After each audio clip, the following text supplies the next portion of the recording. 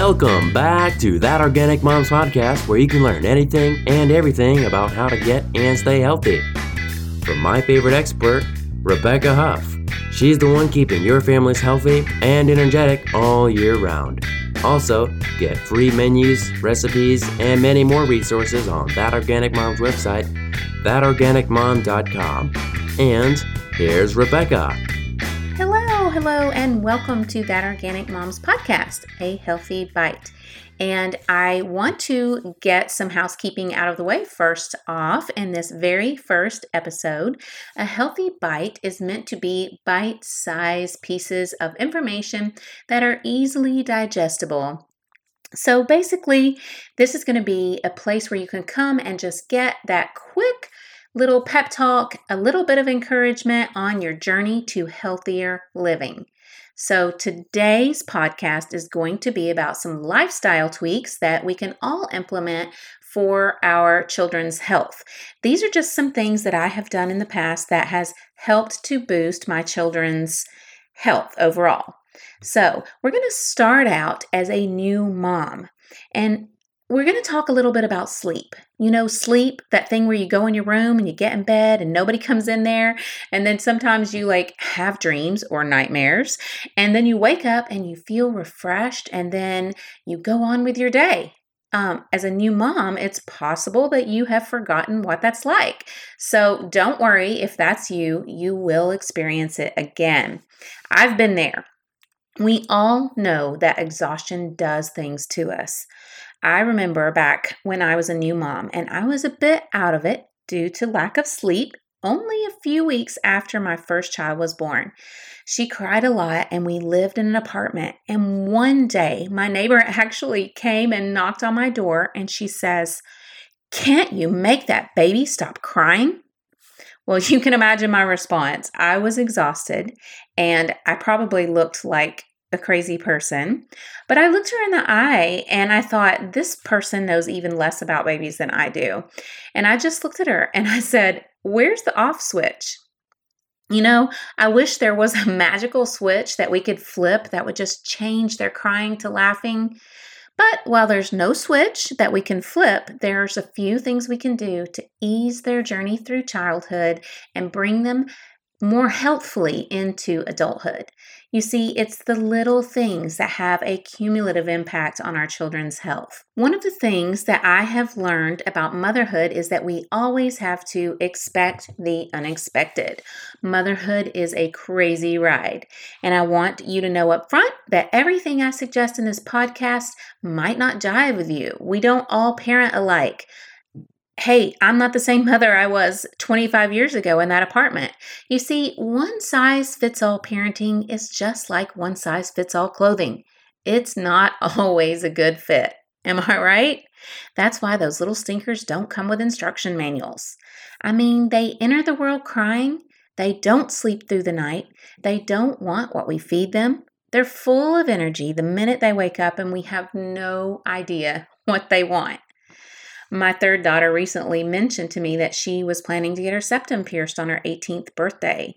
As she explained it to me, next month she would be becoming an adult, and so we had a little chat about what it means to be an adult. 6 months after I officially became an adult, I joined the Air Force, and I had requested to be stationed in the southeastern part of the United States so that I could stay close to my family. However, the military sent me to Zweibrücken, Germany. It seems like they had other plans. But that's okay. It turned out fine. I enjoyed my time in Europe, and I got married, and I had my first child, and I've learned so many lessons along the way. One of the most painful lessons I've learned is that seeing my child suffer is more painful than suffering myself. And as a mom, you probably have been there before. Seeing your child suffer is extremely painful. I also hate to clean up puke, so these are among the many reasons why it has always been my goal to learn as much as I can about how to avoid childhood illness and childhood diseases just as much as possible. So, I want to get started and share a few of those things that I've learned with you. Now, like I said, we're going to start with sleep. I mean, that's the most important thing, right? So, hopefully, you're not still afraid of the dark, because if you are, you may not like this suggestion. But the suggestion is that we sleep in total darkness. I want you to start from birth allowing your child to sleep in total darkness. You may have heard about that hormone melatonin. A lot of people take a supplement, melatonin, and that hormone that our body produces is produced to help us have restful sleep. And artificial lights that are coming in your windows from street lights or artificial lights from TVs and alarm clocks, all of these things can hinder your normal melatonin production. Believe it or not, even the little indicator lights on some of the appliances that you have in your room can affect your sleep. If your baby is not sleeping through the night, consider removing all of those light sources. Loss of sleep can interfere with your child's pituitary gland, and that can set them up to have some unhealthy insulin levels.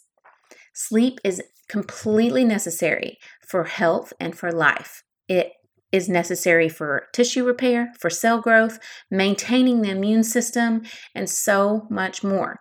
So when we remove those night lights, we can help our kids to sleep better, which is another defense against childhood illness.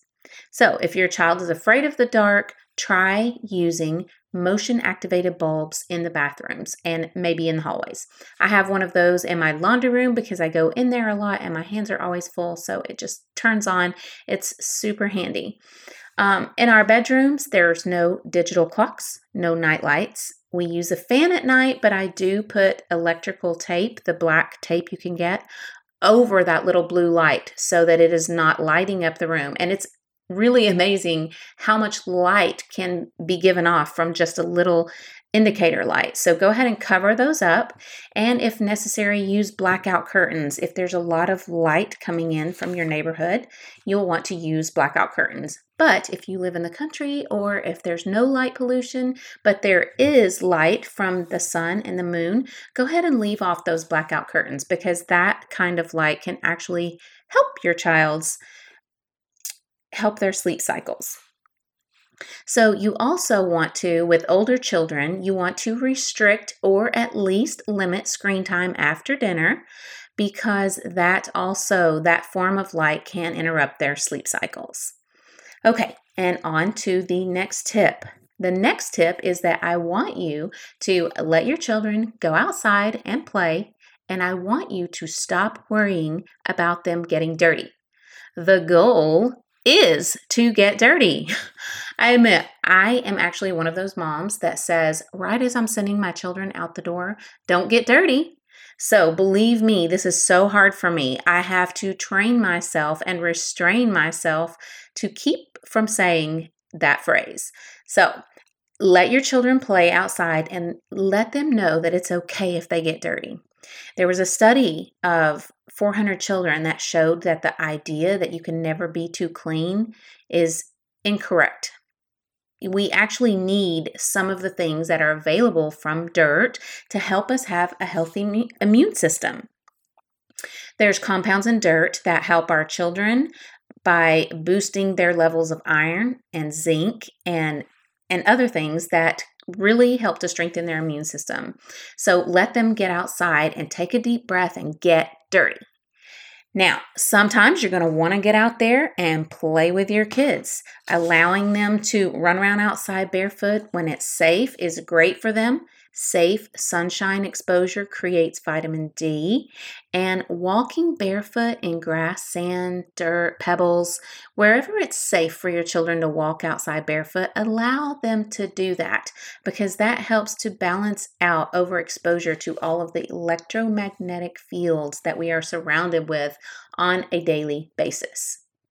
Now, you've probably heard that sitting is the new smoking. And I just feel like that is so sad, because most young children don't have a desire to smoke, right? But sitting is something that our kids are forced to do once they start kindergarten. And our kids are actually born with a strong desire to move. And if they're given the freedom to move, they will just naturally get the right kinds of exercise. So please, please encourage your children to play outside. The fact is that kids are indoors more than ever. So it's important to have a toxic-free home. And that means you're going to want to remove, reduce, or replace the number of chemicals that your children come into contact with on a daily basis. You know, to be honest, our kids really don't need all these products that we're putting on them every single day. Just stop and think about what you have likely put on your child, or even yourself for that matter, in the last 24 hours. Toothpaste, lotion, shampoo, sunscreen, laundry detergent that comes in contact with their skin, bubble bath. There's just so many things, so many products. And I know you're thinking right now, this lady is out of her mind. First, she's going to tell me to let my kids play outside, and now she's telling me to use less cleaning products on them. But it's all good. Trust me, this is going to be great. Your kids are going to love you for it. Now, when you are bathing your children, instead of lots of bubble bath, I would suggest you try using magnesium bath flakes. If you can't get your hands on that, you can try some Epsom salts. Some studies indicate that as much as 85% of the population are magnesium deficient. So, soaking in Epsom salts and magnesium bath flakes, that's one way of really upping your magnesium levels. And this is great for kids. Kids that play outside can get clean by playing in a bathtub full of Epsom salts water for 15 or 20 minutes. So don't worry too much about using too much soap. Too much soap actually over dries their skin because it removes the oil on their skin that helps their body to produce vitamin D.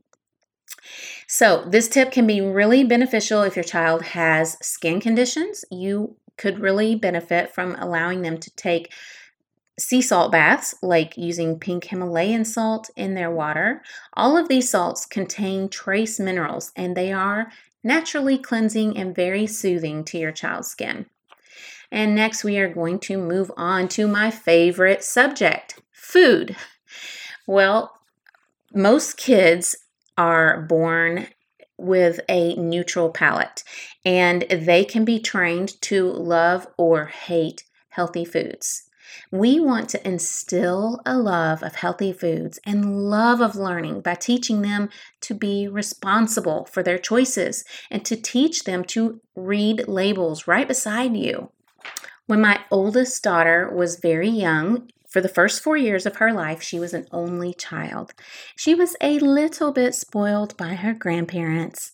I worked the weekends, so they spent a good deal of time in charge of her well-being. She started refusing to eat certain foods until gradually there were only 2 food groups: chicken nuggets and ice cream. Eventually, my mom confided to me that she had been allowing my daughter to have ice cream for breakfast on the weekends because at least it had milk. You've heard that saying, you are what you eat. That's because you are. Your body is made up of trillions of cells, and those cells are made up of what you put in your body and what you put in your child's body. See, foods are a combination of various building blocks. An orange has a good deal of vitamin C and very little B12. Eggs have protein, but they're not a good source of fiber. So here's a concept to consider. Your baby is built on what you eat. And my kids love to talk about how they are what I ate when I was pregnant. My first child was rolls with honey butter because it was the only thing I could keep down. Of course, I'm sure some of you have been through this, throwing up all day, every day. I lost a lot of weight and my doctor wanted me to gain it back. My second and third children were sushi, but don't worry, none of it was raw. My fourth child was Sonic Ice, thankfully, because by my fourth pregnancy, I no longer needed to gain weight.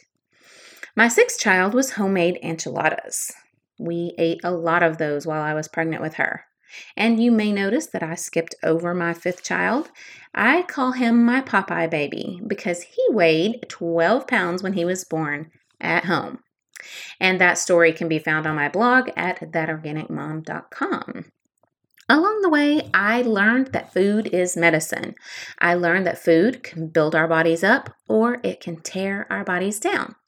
Food preferences are formed early in childhood, and they are said to affect our child's eating habits for the rest of their lives.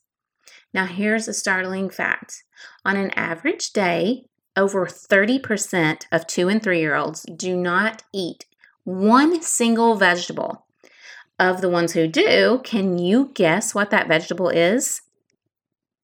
You guessed it, fried potatoes.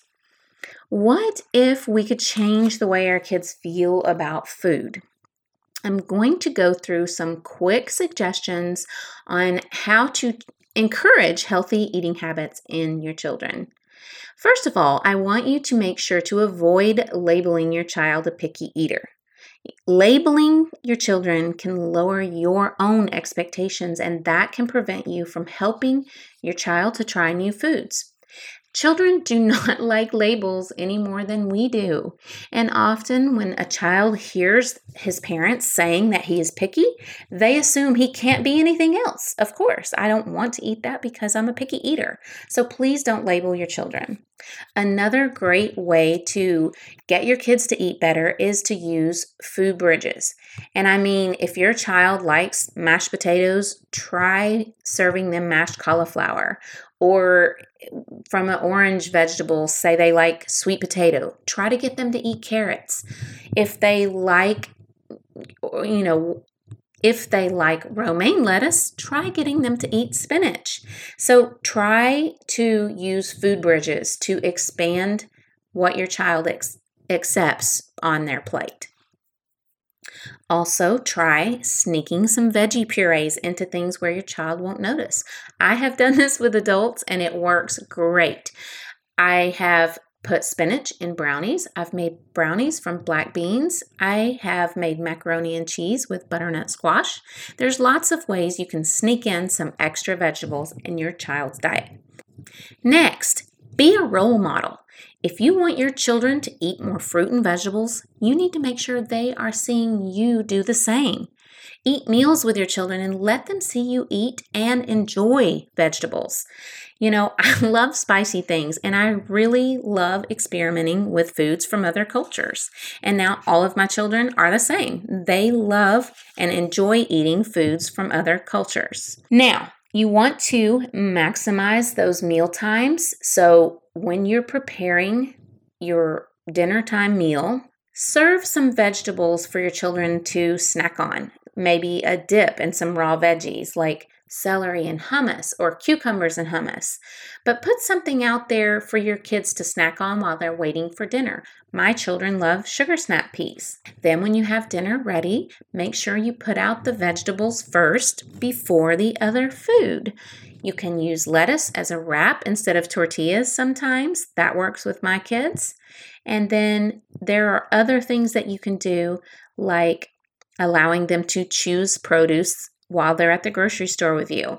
Take them to farmers markets. Let them choose vegetables to try.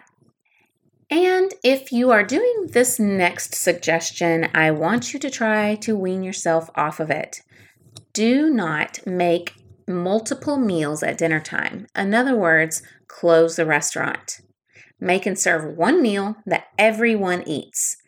Obviously, you're going to want to include something that your child actually likes. At least one thing that you're serving on the family meal table should be something that they can fill up on. Just try not to make it mac and cheese or ice cream at every meal. The goal is to make sure there's at least one staple food that your children will eat for dinner. Do not force your children to eat everything on their plate. This will just start a food war, and from my experience, you will not win. Food wars are not a good way to get your children to eat a healthier diet. So, we also want to snack smart. I like to commit to one small morning and one small afternoon snack every day. We want to keep baskets of fruits on the counter so our children can grab that. But we want to minimize the mindless eating, walking around with a cup full of goldfish all day will keep your child from having an appetite at meal times. So you want to minimize that snacking and make sure that you don't let them snack for a couple of hours before dinner so that everyone comes to the table hungry. And just like with adults, taste matters to kids. They eat what tastes good. I mean, don't we all? So if we don't train our taste buds to enjoy other foods, we're not going to have preferences for healthy foods. So try to make those foods appealing and tasty. Don't just steam or boil vegetables. Try roasting them. Drizzle some nice avocado oil and sprinkle it with salt and a spice that your child likes. And yes, if your kids don't like their food to touch on their plate, by all means, get them a divided plate. Choose to be patient with your child.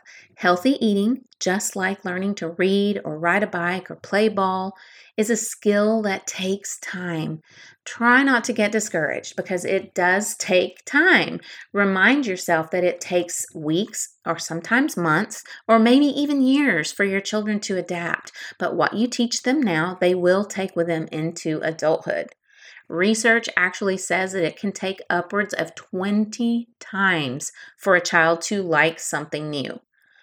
By the way, if you want your child to sleep better, choose snacks like chicken or turkey, cashews or almonds, even pumpkin seeds or cheese. These are great bedtime snacks because all of these foods contain higher levels of tryptophan. And you'll recall from Thanksgiving that tryptophan in the turkey always makes us sleepy. At mealtimes, bring back soup and salad. Use fruits for dessert. Soup that's made with real bone broth is extremely healthy. There's a reason why our grandmothers made us chicken soup when we were sick. And children tend to enjoy eating soup. Even babies can eat soup that's cooked when the vegetables are fairly soft. See, bone broth contains an incredible amount of minerals and it's easily assimilated by our digestive systems. The nutrients that are in bone broth help us to develop and build strong bones, have healthy, glowing skin, strong nails, and beautiful hair. It helps our muscles to grow, and it boosts our immune system. It's not hard to make bone broth. Let's say you had a T-bone steak last night. When you finish eating, throw those bones in a pot on your stove, add a little bit of real salt, a splash of vinegar, and simmer it. Doing this is simple and inexpensive, and it can be done with chicken bones too. So whatever type of bones you have on hand, just use those. It's way more economical than buying the cans or boxes of stock, and it's so much better for your health. When an illness is going around during that season, nothing is better than a nice broth for a wonderful remedy that will help your digestion and it will just boost your immune system and make you feel better fast. Now, I know I've shared a lot of information with you today. Everyone wants to tell you how to take care of your kids. Everyone has an opinion, and it's hard not to feel judged. I have felt judged. Maybe the best you can do is grab a cold Pop-Tart on your way to school and throw it to the back seat so your kids have something, anything to eat before they get to school. Or maybe you have takeout on speed dial. Don't worry, we've all been there. Just keep in mind if you ever feel judged, my daughter had ice cream for breakfast. Now you might already be doing some of these things, and if not, I hope you won't feel overwhelmed. Just remember, you're doing the best you can with what you've got, and you're doing great. There's been plenty of times when I have fallen asleep before my children. Well, let's be honest. They all stay up later than me nowadays. But whatever that perfect mom looks like to you, please know that she has experienced some of the same struggles that you have. And no matter how much stuff I do right, I still get mom guilt. We all do. And we need to minimize that mean mom voice in our head that tells us we're not doing good enough.